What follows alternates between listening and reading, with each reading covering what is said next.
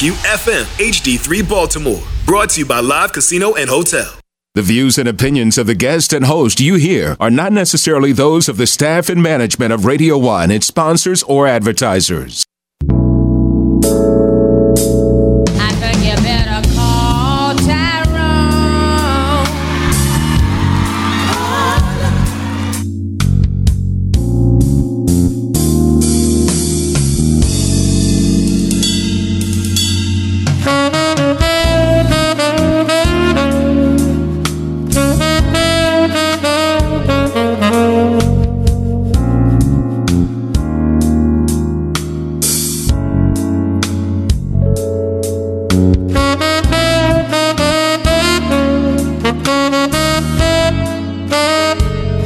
I would like to thank the people that are here to support this bill.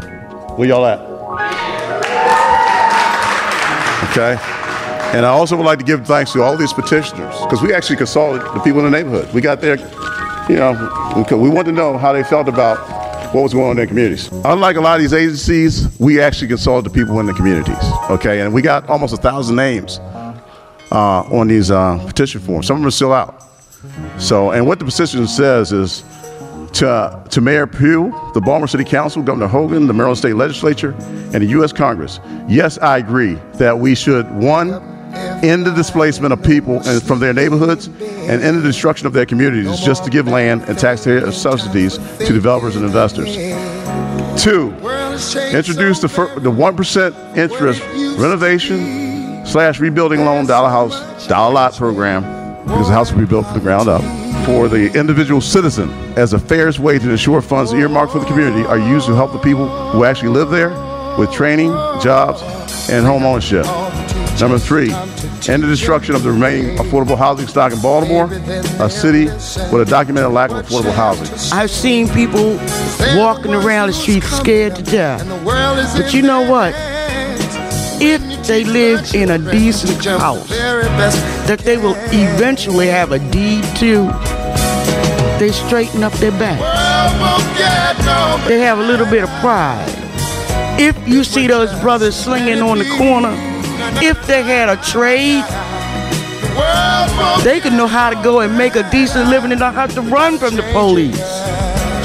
We have a murder rate of almost 300 young people in this city.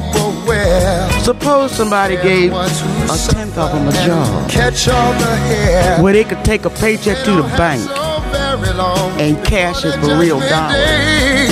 And suppose me, a 68-year lady, doesn't have to worry, I gotta get out of here before it gets too dark. Do you hear me? Do you understand what I'm saying? What I'm saying is real simple. Help the brother that's trying to help the rest of us. We got his back. And if you play your cards right, we'll have your back. We've got to be the lightning rod in this nation, because every urban city in this country, through conspiracies, find themselves with thousands of abandoned houses. Don't tell me that's not by design. We've got to break out of that genocidal approach to people who want to live and have a right to life, liberty, and the pursuit of happiness. Let there be no doubt. Justice delayed is justice denied.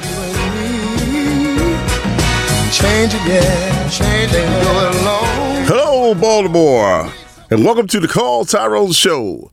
I'm your humble host, Tyrone Boast, and I'm here today for another exciting special edition of the Call Tyrone Show.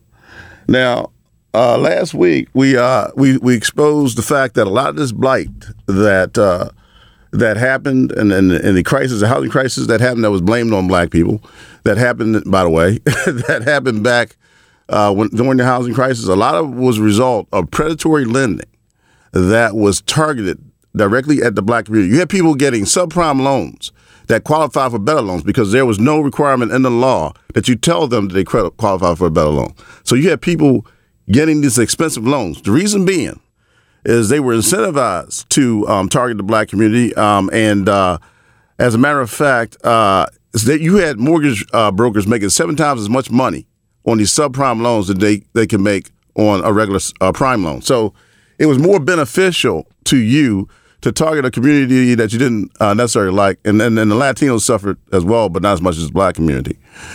So it's more beneficial to you to target somebody that you didn't necessarily care about. And I'm not saying they didn't like us. And make more money. Just make more money. You know, you don't have to treat them. They're animals. You don't have to treat them like a human being. I mean, why give them human rights? They're not humans. So first of all, I'm going to give you a introduction of what we was talking about, and what I need you to do is go ahead and play "Do They Hate Us?" Clip 1. Yeah, so this is important in essentially every metropolitan area that had any meaningful black population. Redlining may have begun in Baltimore, but it was a nationwide phenomenon.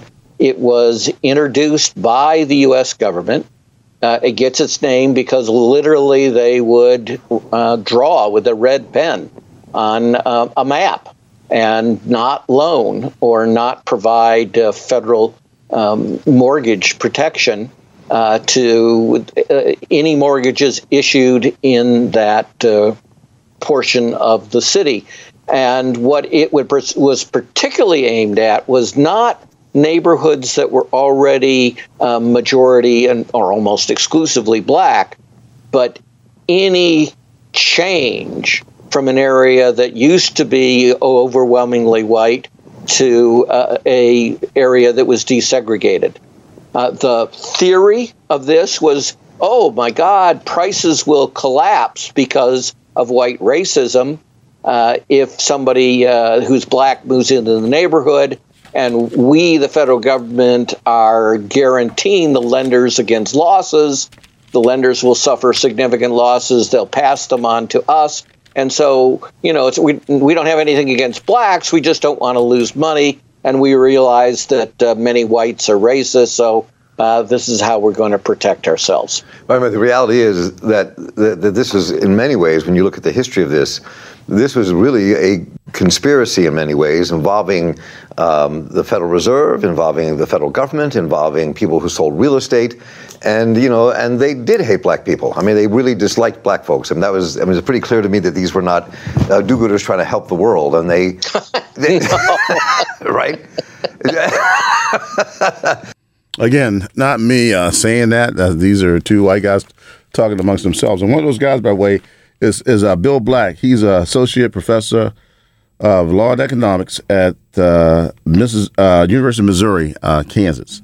Okay, and he also wrote the book "The Best Way to Rob a Bank Is to Own One," and he's also a white-collar criminologist. So I think he knows a little bit about what he's talking about. But what we were saying is that a lot of black homeowners who had their homes for years paid, you know, they're going to pay the mortgage off for years. Some for generations lost their homes due to people preying on them. These predatory loans. You would have a balloon loan, and the balloon, you know, you could be paying $200 a month or $500 a month. And then all of a sudden, 3 years later, it balloons up. You're paying $3,000 a month. So guess what? It's time for you to move. You didn't know it 3 years ago, but now you know it. So a lot of this stuff, and it was, and you had one of the CEOs from Morgan Chase admit to the fact that the execs knew that they were the predation on black homeowners, and but they were making money, and you know, he pretty much, he said the top execs pretty much blew it off, and so did Wells Fargo. I think Wells Fargo called them mud loans, and then and I think the Morgan Chase called them ghetto loans. But they had code words for what they were doing. So, and this is all has been documented. And again, I don't hate white people, okay, and you know, there are some good white people. I knew. For instance, the guy that led the rebellion on Harper's Ferry, John Brown, was a white man, okay? And he took his sons with him and led a slavery rebellion because he believed as a real Christian that slavery was wrong, okay? Of course, it was put down. He was hung, and they had him, you know, black people would hold up their babies to let him kiss the babies before they hung him. Okay, so that's how, you know, he's very revered by people, and then this white man has stood up. Because there are good white people that will stand up when they know something's wrong, because we're the canaries in the mine. So if they can get away with it with us, the smart white people know they're next. Okay, and in my canary in the mine, I mean, in mines they used to have canaries, and canaries are very sensitive to oxygen. And if they don't get enough oxygen, they die before humans do. So when you see the canaries dying, it's time for you to do something, meaning get out of that mine. So so in that way, blacks are the canary in the mine, and the smart white people know that if they can get away with us, guess what? They're next. And I think the saying goes, "They came for you in the day, and they came for me in the night." I wasn't a Jew, and so I didn't help. I wasn't a Catholic when they got the Catholics, and so I didn't help. And then when it finally came for me, there was nobody to help me. So, and also in my own experience, when I was down at the Paul Holmes protest, there were white people there. Half the group were white. At the Paul Holmes were white folks at the Paul Holmes projects, but protest in front of City Hall. Also, when I was down at the tax hearing, you had a bunch of white folks down there protesting against police brutality, along with the blacks. Some of those organizations were almost half white. So I can't say that all white people are bad, just like I can't say all black people are bad. Okay, by the same token. And I don't like the phrase "we need to stop killing each other" because all of us are not murderers. And what I'm going to do is I'm going to let Malcolm X to explain this a little better than I possibly can. In his thing, I don't hate anyone. Let's hear what Malcolm had to say. I would say that Uncle Martin is my friend. Uncle Martin is your friend, yet you would disagree with his approach to what he wants to accomplish. Definitely. If his approach would bring about what the black man in America needs to completely eliminate the problem that we have, I would say well and good.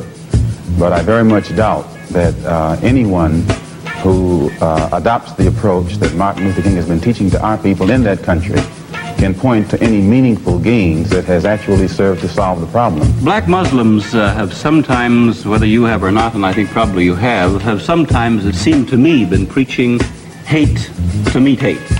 I don't advocate any kind of hate. But there's a lot of talk that sounds very much like it. No, I think that the guilt complex of the American white man is so profound until when you begin to analyze the real condition of the black man in America, instead of the American white man eliminating the causes that create that condition, he tries to cover it up by accusing his accusers of teaching hate. But actually, they're just exposing him for being responsible for what exists. Well, that's something of an argument, but I've heard speeches made by some of the people of your group. I think I've heard you make speeches. It seemed to me that you were advocating what I would have to describe, I think, as violence to meet the serious injuries that have been done your people, with which I totally agree. I don't call that violence. I don't in any way encourage black people to go out and initiate acts of aggression indiscriminately against whites. But I do believe that the black man in the United States and any human being, anywhere, is well within his right to do whatever is necessary, by any means necessary, to protect his life and property, especially in a country where the federal government itself has proven that it is either unable or unwilling to protect the lives and property of those human beings. Just before Pierre takes it, you've got a pretty good fighter and the world's heavyweight champion lined up with you to help out. Yes, Pierre. Well, Mr. X, if I guess I call you that, is that the proper appellation? Yes. Mr. X? I'm wondering if you still believe, as I think you certainly did at the time you were allied to the Black Muslim movement, in a segregated black nation in North America. I don't believe in any form of segregation or any form of racism. Okay. That was the late, great Malcolm X. And Malcolm X, he wasn't rich. Okay, he died, probably had and he was Dr. King when he died. And Malcolm X probably had $150 in his pocket when he was shot. And that's probably all the money he had in the world. But nobody remembers who the richest white man was back in 1965. But people do remember who Malcolm X was. And that's the difference. That is the difference. The American dream is that you win for yourself. But it needs to be expanded to where you win for others as well. Okay, once you get to where you think you want to be, or you arrived or whatever, why don't you look back and try to give somebody else a hand up? The more winners we have in this country, the better. So you're a true American when you want everybody to win, and not just base your level of success on greed alone, your own personal greed. So today we're going to also debunk some other myths. Okay, we got some callers, but today what we're going to do is we're going to just hold on, callers. We're going to debunk another myth, and one of the myths is that police brutality just started under Trump. Now, see, the thing about that is there's always been police brutality, and Malcolm X spoke on that often, as a matter of fact. And the Black Panthers, by the way, were formed because of police brutality. They were actually called the Black Panther Party of Self-Defense when they first started, and they were formed to fight police brutality. A lot of people think it was just a group that just hated white people and they just wanted to hate on white people. But the Black Panthers did a lot of good things. They fed 300 when they at the top of their power. They fed 300,000 kids a day. They had a food program where they actually served 300,000 meals to poor people a day. And there were actually white people in the Black Panthers, by the way. A lot of people don't know that, and so it's mainly because of the rhetoric that was put out by the FBI, because a lot of reports that were written in the media were actually either authored by the FBI or influenced by the FBI. So the FBI had a program called COINTELPRO. And by the way, that was found out by some white people that actually broke into an FBI office. Was I think her name was John Rayner and oh God, I forget the lady's name. They actually broke into an FBI office during the Fraser Ali fight, somewhere in the Midwest, and they stole some documents that exposed the COINTELPRO program. That the FBI was spying on Dr. King and trying to blackmail him to commit suicide and things of that nature. So, and I'm not ragging on the FBI. I'm just saying that there's been a history of law enforcement being used against blacks in this country. Now if you're committing a real crime, it's certainly deserved. But if you're a Dr. King that's trying to fight for the freedom of a people, of all people really, then it's certainly not merited. And their main thing was to try to discredit our leaders, and their memos explain that. The COINTELPRO program, if you want to do research on that. But so let's go with just to show you. Like I said, Malcolm explains things a lot better than I do. Ken, let's go to Malcolm the Prophet. He was very prophetic. You'll be surprised what you hear, and then you can apply it to Freddie Gray while you're listening, or you can apply it to a lot of things. But just listen. Troll press, the white press, inflames the white public against Negroes. The police are able to use it to paint the Negro community as a criminal element. The police are able to use the press to make the white public think that 90% or 99% of the Negroes in the Negro community are criminals. And once the white public is convinced that most of the Negro community is a criminal element, then this automatically paves the way for the police to move into the Negro community, exercising Gestapo tactics, stopping any black man who is on the sidewalk, whether he is guilty or whether he is innocent, whether he is well-dressed or whether he is poorly dressed, whether he is educated or whether he is dumb, whether he's a Christian or whether he's a Muslim. As long as he is black and a member of the Negro community, the white public thinks that the white policeman is justified in going in there and trampling on that man's civil rights and on that man's human rights.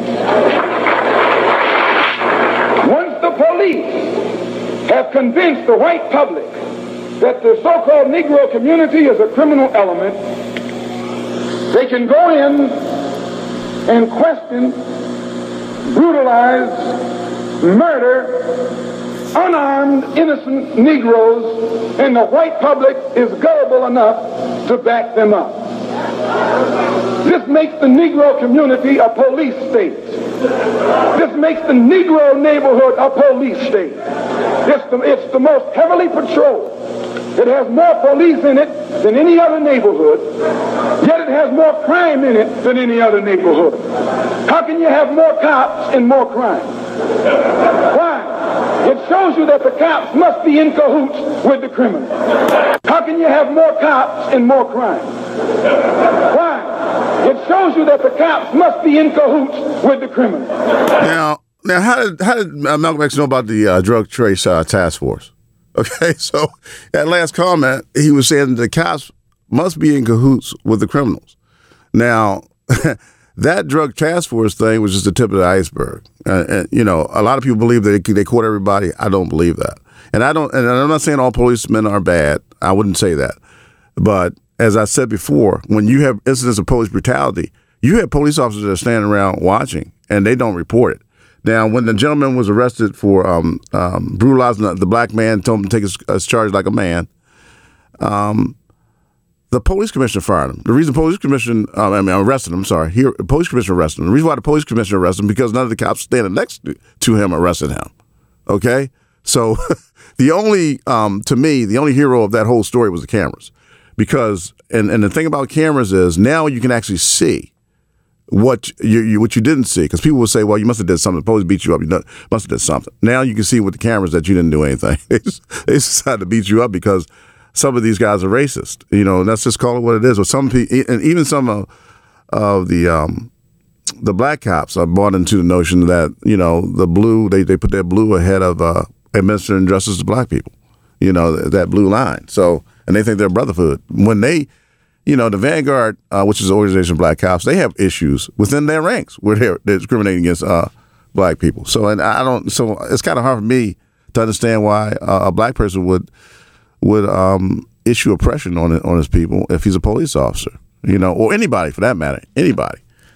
So the other thing is, there's another myth I wanted to debunk, is that, all the youth are, the violence with the youth just started in Baltimore. All of a sudden, youth just became violent.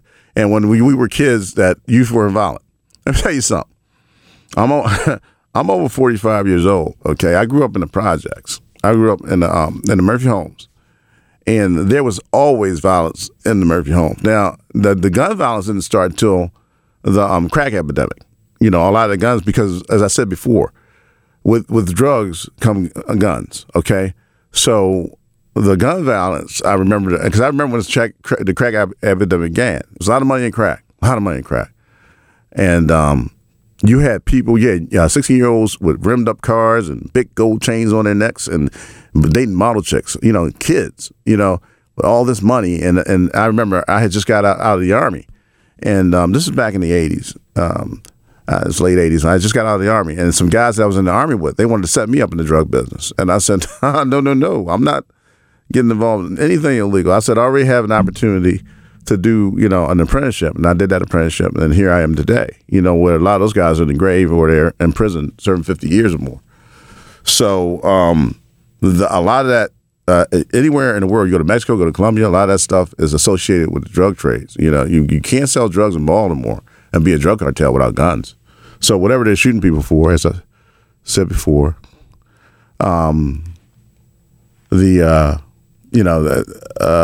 they need guns to sell drugs. Okay, so what I'm going to do, and again, callers, you got to be patient with me because I need to make a few points clear before we so we can have an intelligent conversation. But I'll tell you what, let's bring Leo on. Let's see what Leo has to say. Good morning, sir. Good morning, Mr. Leo. Brother Tyrone Bose, wonderful show. I just want to make this observation with regard to the police department. On an earlier show this morning, I heard the police commissioner, Michael Harrison, acknowledge the fact that 76 cases of police misconduct were not investigated over the last 2 to 3 years by the Baltimore City Police Department. That being the case, that violates the letter and spirit of the consent decree. I want the police commissioner to lay out, and I have nothing against Michael Harrison because I think he's coming in new and he's trying to do a job that's difficult, but I want him to specify, to lay out a plan on how he's going to address internal affairs. How will he discipline? Will he suspend? Will he fire officers in internal affairs who refuse to do their job? Oh, so you're saying, Mr. Leo, you're saying that that they deliberately let these things expire? They deliberately let them expire. So That's you're saying obvious. that police Bill can't Carter, be trusted? Hold up. You're saying that police can't be trusted to investigate themselves?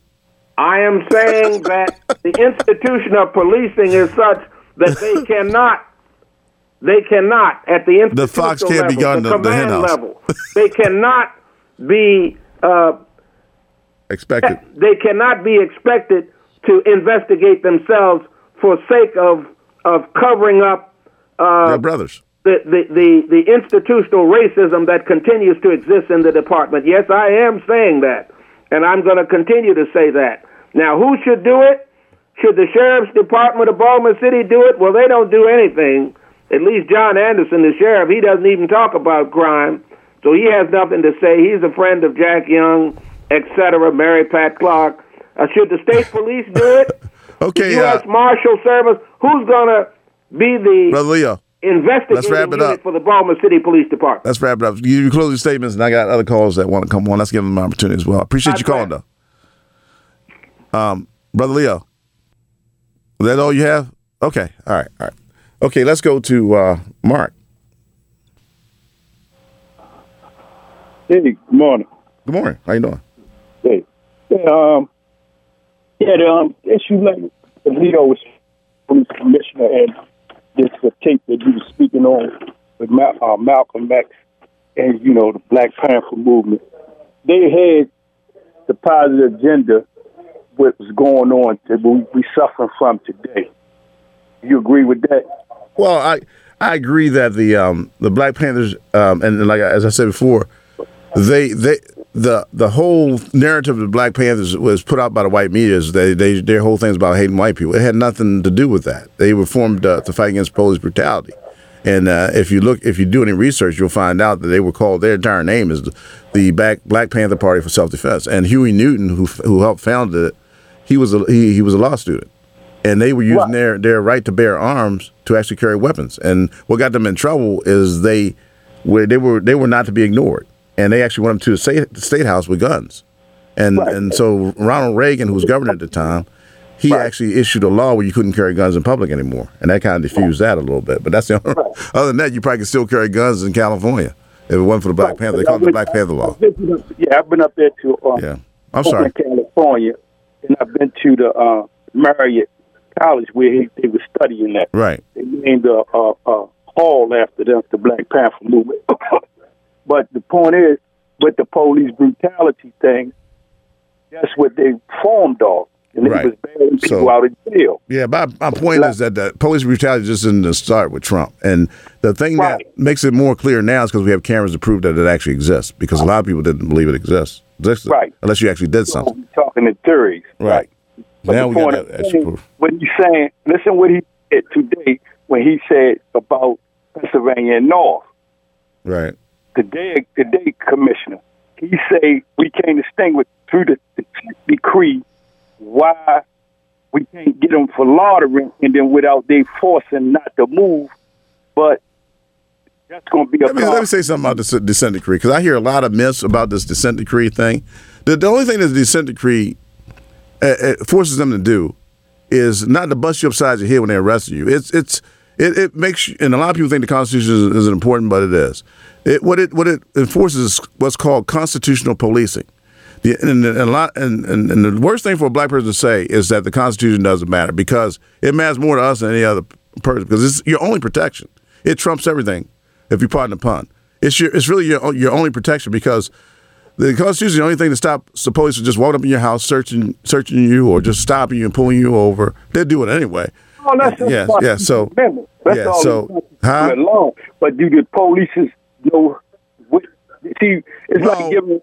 Well, it gives us. We read the book, and then you say, "Give me the myth and the facts out of the book." Right. Regardless, let me say this: regardless of whether the police obey it, one particular police obeys it, it gives a means to punish that person if he's found guilty, or if at least bring him to court and expose it. At least you have a means of redress. Whereas in some countries, the police just kick you up the butt and in front of witnesses, and or a film, and it wouldn't really matter. Let me say this, Tyrone. Yeah, go ahead. Kevin L. Cooper. Right. That's my stepson. You're breaking up. Police Kevin L. Cooper. Right. The 14-year-old boy that got killed by a police officer, a black officer, Roderick Miller. Right. We talked about that. Go ahead. Right. So he comes in and ransack all the house. Through his whole report, he never say when he was under arrest. So how you gonna come from the backyard, run off through somebody's house, and never, to the day you killed them, say he was under the arrest for this? Well, I'll give you this. If you saw on what was the movie with Denzel Washington? He says not what you know is what you can prove. Okay, now if you can prove that he actually did what you said he did, then it's a constitutional it's a violation of your constitutional rights. Right. Now, I'm not saying that the Post ain't gonna lie to reports. They do it all the time. We know that. Right. But all I'm saying is that the Constitution gives you, certain rights. Like it gives you me the right to speak on this radio, and not worry about being locked up for saying something bad about Donald Trump, for instance. Freedom of speech. Yeah, freedom of speech. Right. And freedom of petition, which is when we took our issue to City Hall, it gave us that freedom to speak. Do you remember when? Do you remember when Stokely Carmichael and Track Brown, when all of them came to Maryland, and they came and they pulled up at the rally, and they had rifles, and everybody took off running, and they said, we got the right to bear arms. So the black folks didn't even know. Right. Not knowing the Constitution can cause other people to abuse your constitutional rights without you even realizing that. And it's every KKK's dream that you believe that the Constitution doesn't apply to you. So, and the Constitution, by the way, is written in plain English. Because if you do any research, most Supreme Court justices didn't even have a law degree, because there's no requirement to have a law degree to be a Supreme Court justice. But it's only a recent phenomenon that they all have it. They all have it. Let me finish. The last Supreme Court justice that didn't have a law degree, it happened during the FDR administration. Okay, so from now on, you'll never see that again because we're obsessed with the notion that you have to have a law degree from Harvard or Yale to be a Supreme Court justice. But there's nothing in the Constitution that says that. There's no requirement. I'm sorry, go ahead. Right, just like to be a politician, what is this, over 21? Right, to be the President of the United States, the only requirement, you don't have to have college. The only requirement is that you're a natural-born citizen of the United States, which is what Donald Trump was trying to prove that Barack Obama was. It wasn't. Or with the birth movement. Or that you're over the age of 35. And that you're over the age of 35. That's the only requirement. And people elect you, of course. But there's no other requirements to be president. So that's what I'm saying. If you understand the Constitution, then if you don't understand it, then the people that are trying to use it against you will use it against you. And as far as, I'm sorry, go ahead. I lost my thought. Go ahead. I'm switching gears because I ran into a business proposition with the rehabbing of a property, and the lady needs some help. Just give me your business number. 410-978-6889. Okay, we're going to have to end this conversation because we got some more business to clean up, and then we'll go to another clip. Okay, it's good. Thanks for calling in, bro. Call in next week. Okay, so what we were talking about, the other myth we wanted to debunk is that all this violence, these kids are out of control, all this violence just started this year. And, or it just started all of a sudden. And when we grew up, we didn't have violence. Man, I lost track. Like I said, I grew up in Beverly Hills. I lost track of the amount of fights I've been in. Or, go watch a movie called The Education of Sonny Carson. A lot of violence in that. Or even Cooley High. There's a little bit of violence in there, but it shows that, even in those days, don't let these old folks BS you and say there wasn't violence. And any poverty-stricken neighborhood, that's going to be violence. And watch Boys Town. There's 4,000 boys in a boys camp. They were juvenile delinquents, but they were all white, okay? They were all white. So even with white people, there was violence in the past. So don't let them trick you. They're not angelic beings. As a matter of fact, 77% of the people arrested in this country are white because they're the majority population. Okay, and more white people kill police than black people. Okay, and white people exceed blacks in arrests in every category except 3. I think one's murder. We do commit too many murders, and we need to cut that out. We really do. I'm not making excuses for people to commit crime. We should commit no crime, but murder is definitely one we shouldn't be doing. And all of us aren't doing it. There's a small segment of our population that's doing it, and not all of it. Not all of it. I say again, not all of it. But the majority of this stuff is connected to business and drugs and drug culture and poverty in these poverty-stricken neighborhoods. As a matter of fact, they did a survey in Pittsburgh where they proved that, and high unemployment, by the way, that during the 90s when you had 10% of white people, real unemployment numbers. I'm not talking about Department of Labor numbers, real unemployment numbers. You had 10% of white people that were unemployed. You had 13%. You know, 13%. Yeah, you had 13% of them that were incarcerated. Okay, and by comparison, we had 33% of black people between the ages of 22 and I believe 30. You had something like 31% incarcerated. So the figures follow the unemployment rate. So when we come up with solutions for these problems, we need to understand that crime is connected to poverty. And as I said before, a study I read said, and I don't know if this is still true, that the unemployment rate for black males age 16 to 64 is 62% San Antonio Winchester, okay? And the Gaza Strip for the Palestinians is like 61%. So again, there's no peace there as well. What I would like to do, and I don't know if I'm gonna have time, is I'd like to play the clip of us being down at the City Hall hearing, and this is the hearing we had for the Dollar House program. And one of the things we want to do is put people to work, ex offenders and you know, long-term unemployed people to work. You know, restoring these houses and give them trade. You know, some real solutions, not just BS. My name is Lieutenant Colonel Retired Tyrone Boast. I'm the president of HOMES, Home Ownership, Opportunity, and Mentorship for Economic Success. I would first like to acknowledge Councilwoman Mary Pat Clark for her diligence, her hard work, and her dedication to the citizens of Baltimore. She actually met us on a Saturday twice about this issue, and that does show concern for the citizen. Also, I would like to thank the people that are here to support this bill. Where y'all at? Okay. And I also would like to give thanks to all these petitioners, because we actually consulted the people in the neighborhood, because we wanted to know how they felt about what was going on in their communities. Unlike a lot of these agencies, we actually consulted the people in the communities, okay? And we got almost 1,000 names on these petition forms. Some of them are still out. So, and what the petition says is, to Mayor Pugh, the Baltimore City Council, Governor Hogan, the Maryland State Legislature, and the U.S. Congress, yes, I agree that we should, 1, end the displacement of people from their neighborhoods and end the destruction of their communities just to give land and taxpayer subsidies to developers and investors. 2, introduce the 1% interest renovation/rebuilding loan dollar house, dollar lot program, because the house will be built from the ground up, for the individual citizen as the fairest way to ensure funds earmarked for the community are used to help the people who actually live there with training, jobs, and home ownership. Number 3, end the destruction of the remaining affordable housing stock in Baltimore, a city with a documented lack of affordable housing. And by that I mean, according to the Urban Institute, for every 100 families that are looking for housing, there's only 43 units. And we're talking about destroying housing, affordable housing stock. And my brother's put together 15 of these vacant houses. And as soon as he gets one done, he's putting people in them. You know, they can't wait to get in them. Matter of fact, I put central AC systems in. I'm a master plumber, master HVAC tech. I'm licensed master gas fitter. Some other stuff, you know, I cannot talk about.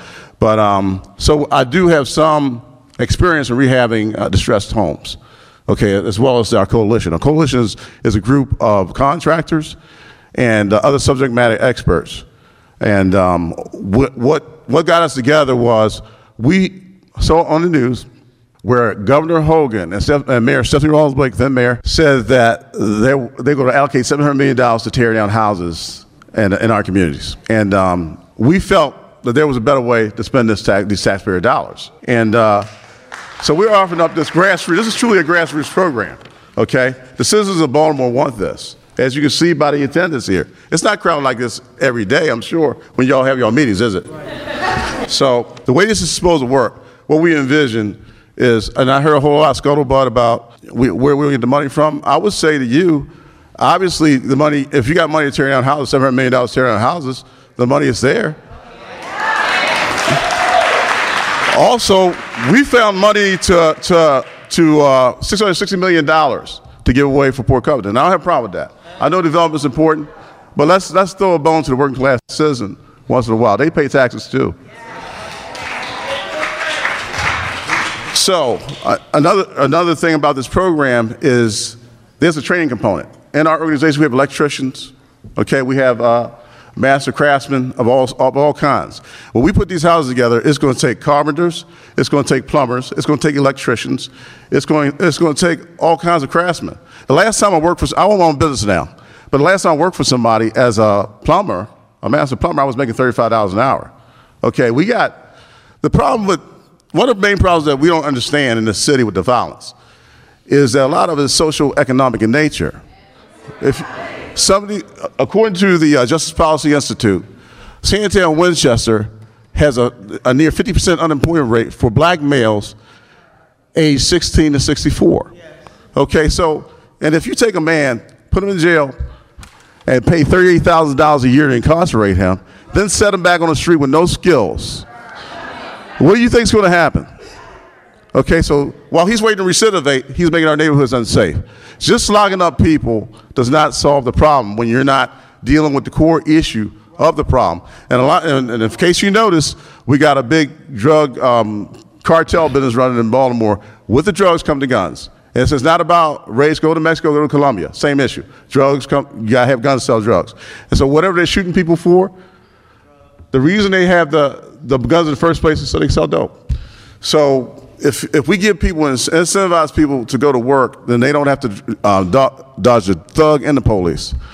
Okay, so the drug deal, what I'm trying to say is the drug dealer shouldn't be the biggest employer in the neighborhood. And this is the thing that we're trying, and here's the other thing. Once you put that man on that street, you gave him a criminal record. So you almost made him unmarketable as far as getting a job. So that's the other thing this is meant to address, the ex-offender. Our returning citizens. So we figure that, let's say $1, it's going to take more than $1 to refurbish a house. All right, but the incentive is the 1% interest loan. And I think that's enough incentive to bring people out to buy a dollar house. I want one, Y'all, anybody here want a dollar house? With 1% interest loans? Okay. So let's say it costs $100,000 to, just off the top of my head, $100,000 to renovate a house. At 1% interest, then if you use your mortgage calculator, you'll find you'll have a $300 a month mortgage. That's quite affordable. I have a Chinese client. She's bought 60 of these vacant properties. And every time, as soon as you get them done, 2 weeks later, she's got a tenant in there. There's a lack of affordable housing stock in the city where you get $1,200 a month to live in the hood. That's too much. That's more than my mortgage. So this will work. I don't, all this stuff people are talking about, nobody's going to live in these communities. They live in them all the time because we restore these houses all the time. It's been going on. It's happening now. It's not going to stop if we don't get Dollar House, but I hope we do because this is the voice of the people. We've got to start listening to the people. And the reason we got the $700 million in the first place is because of Freddie Gray riots. They announced it in Freddie Gray's neighborhood. And as Dr. King said, a riot is the language of the unheard. So let's start listening to our citizens, and let's try to make something happen that works, that's been proven to work. Well, I will say, we appreciate your diligence, your passion on this issue. I know one of the programs that you made reference to is the core program, creating opportunities for renewal and enterprise, and that is from the Maryland state government. So what you have is a number of entities, whether it be Baltimore City and then also nonprofits who are doing neighborhood development, who are applying for some of those funds to do things like demolition. One of the challenges we have in Baltimore is that we do have some housing stock that is past the point of being rehab. Some houses are in such a deep disrepair that they're really impacting some of the houses on particular blocks. And so you look at some development projects that are on board. So part of it is the demolition, part of it is also for renovation, some of those other projects. That's not money coming from Baltimore City. I just want to be clear about that. So that's not money that we have to pull out. That's money from the state. So I just want to be clear about that. But I did want to ask a question about. Can I answer that question? The point you just made. The point you just made. Can I address that? Yeah. Okay. We realize that that's state money. We get it. We understand that. So Homes as a Coalition has actually met with state delegates in reference to this. Okay. One of the persons that we met was Delegate McIntosh, Maggie McIntosh, who is the chair of the Appropriations Board for the state legislature. She said that there is a way to divert some of these funds. If it just takes work. It just work. The stuff we're talking about takes work. People don't want. I get it. People don't want to do work. We don't want to do our jobs. We want a job. We don't want to do it. Go ahead, sir. My question is about the 15 houses that you've done. So that's the totality, and then whereabouts are they? Because thinking about it, we talked about in terms of housing, are they on a single block? Are they scattered? I'm just trying to get a little clarity on terms of the 15 houses you mentioned earlier. My brother is buying these houses all over the city, and he's been restoring them. But my clients, I have clients too. I run a plumbing, heating, and cooling business. Okay. One of my clients is an Asian lady, and she's bought like 60. She wants to buy 100 houses. Okay, she's bought 60 already, and she's restored them. Okay, and so this can be done, and they're all over the city. It's not no certain block. But people want housing it isn't a certain block. People want housing so bad that as soon as you get these houses done, they're moving in them. They want to know when they can be rented. And the other thing about this program is if you're paying $300 a month for a mortgage, there shouldn't be high hurdles to you getting that loan. Okay, that's the things that traditionally have kept, I'll just say what it is, black folks from getting houses in the city, especially what happened with the housing crisis that we just had and all the predatory lending that went on in Baltimore City. I had 10 good reasons, but I think I just about covered all of them that this program. The other thing about this that I did miss to say, if you take $94 million and demolish 4,000 houses over 4 years, which is what I read in the Sun paper that they intend to do, that as Mayor Blake and Governor Hogan announced in Santown, Winchester, if just simple division, you come up with $23,500 to tear down one house. So for each house you save with the Dollar House program, you already saved $23,500 that you ain't got to tear down.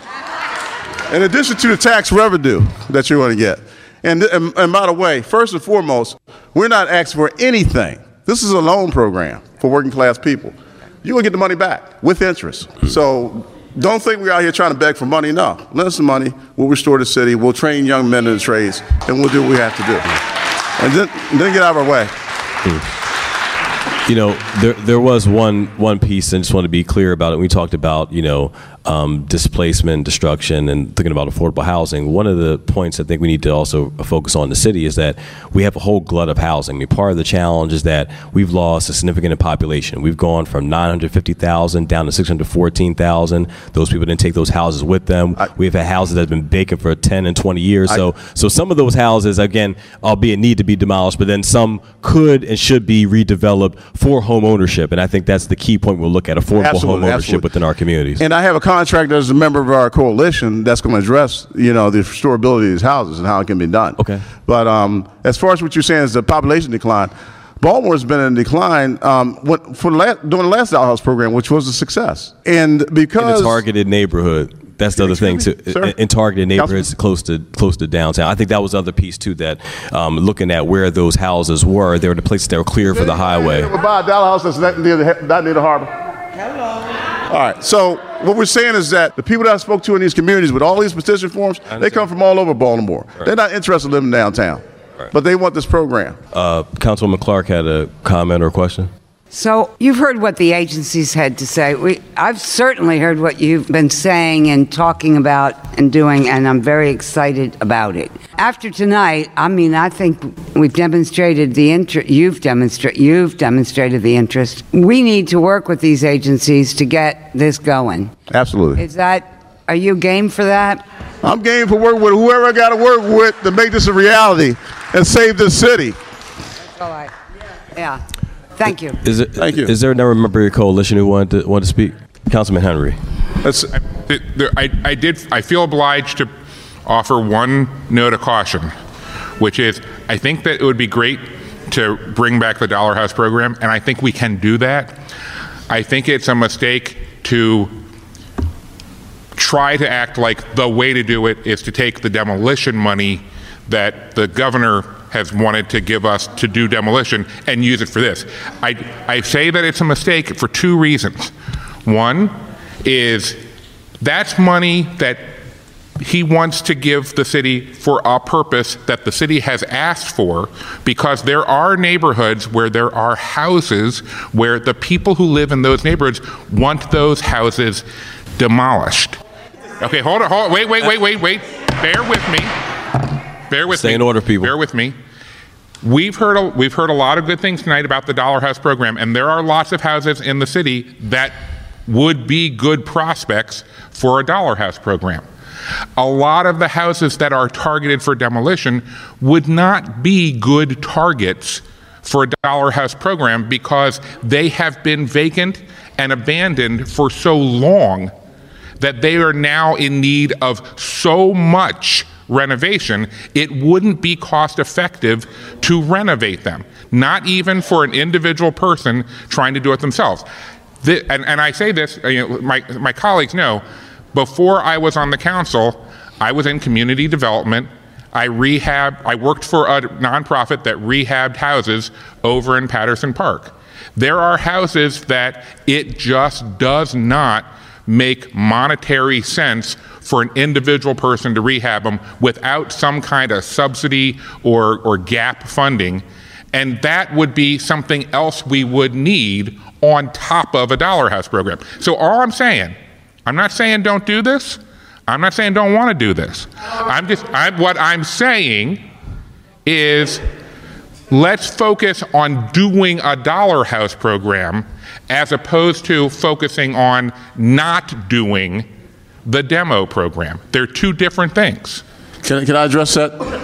From what I've read, and I'm not as smart as anybody on this council, but please don't even.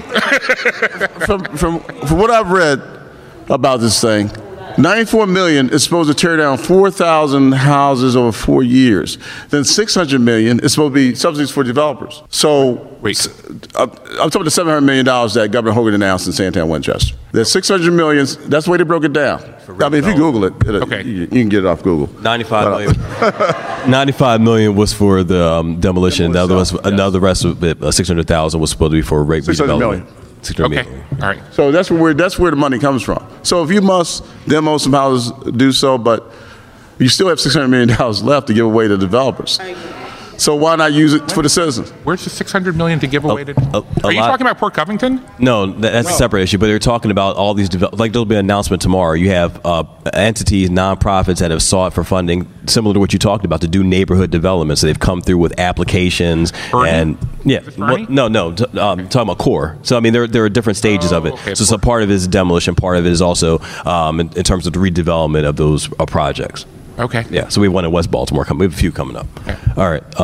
You had other members? I have other members, but I'm going to close by saying not only why do I believe this will be a success, because I think this is going to probably have to be a lottery to give these houses away. And not only that, it's going to spur development because you'll have something to build next to. There's going to be plenty of houses left. We want to get 7,000 houses, but there's 16,000 vacants and like 14,000 lots last time somebody counted.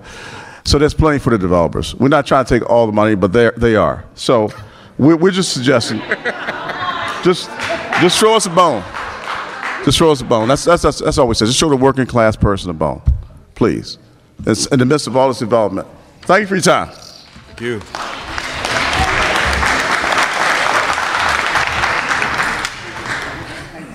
Good evening, I guess. Good evening. Hello, everyone.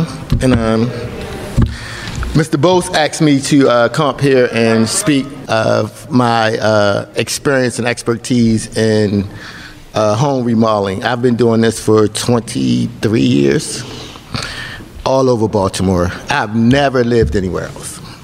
I live in Baltimore, in one of those dilapidated neighborhoods on Division Street, 1900 block. 1900 block of Division Street. I've remodeled my house. It's the best house in the neighborhood. People walk by my house and stare at it. These houses can be refurbished. They're row houses. They're built to last. They're built to stand. One house holds up the next. If the next house hasn't fallen down, you can rebuild the one in between.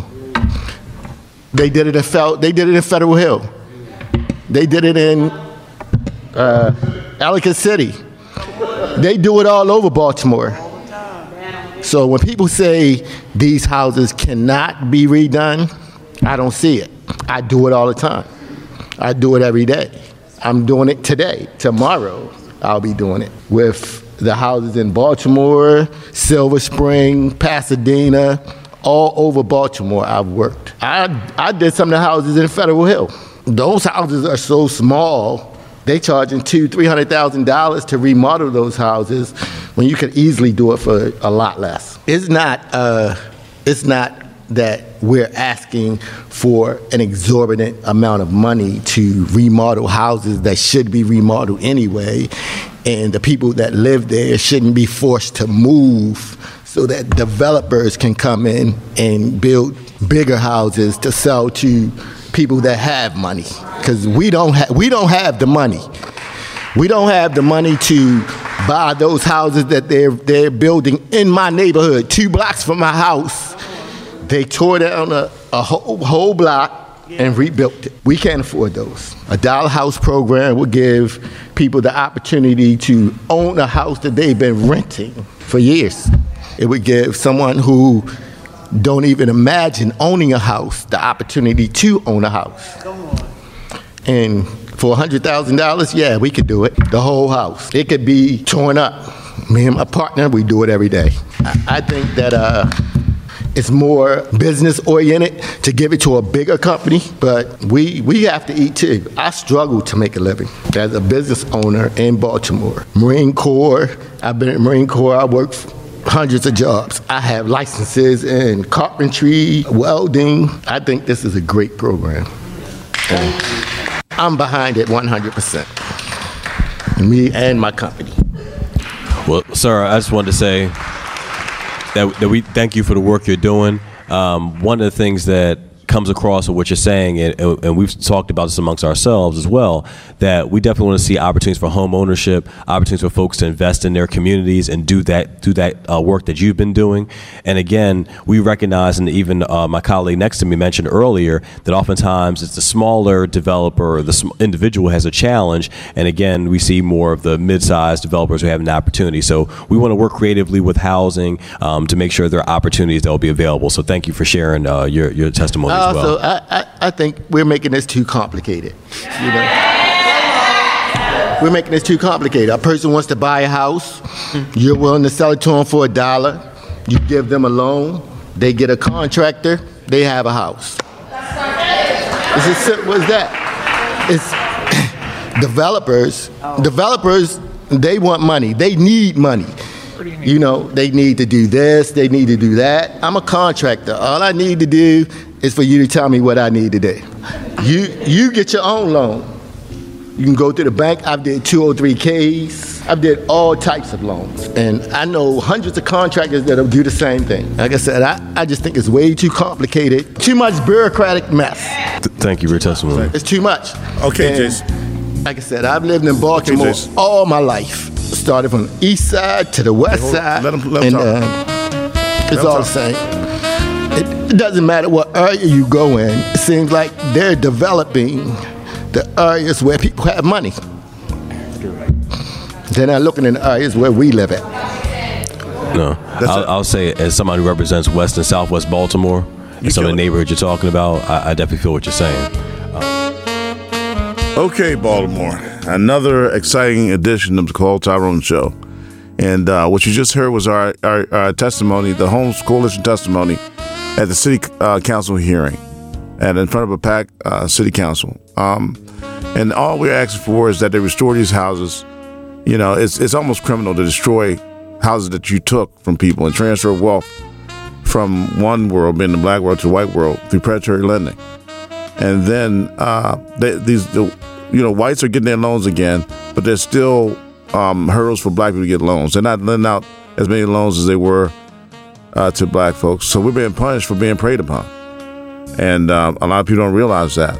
And people are using all kinds of techniques. There was one issue where a woman had to use her half white, half Japanese friend to get a loan, who had a worse job than she had. She worked part-time and still got the loan, where she had a professional job at a hospital and couldn't get the loan.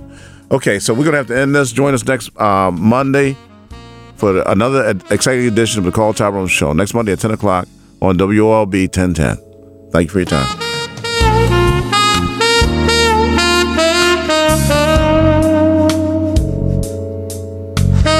WOLB Baltimore and WERQ FM HD3 Baltimore. Brought to you by Live Casino and Hotel. Foreclosure. If foreclosure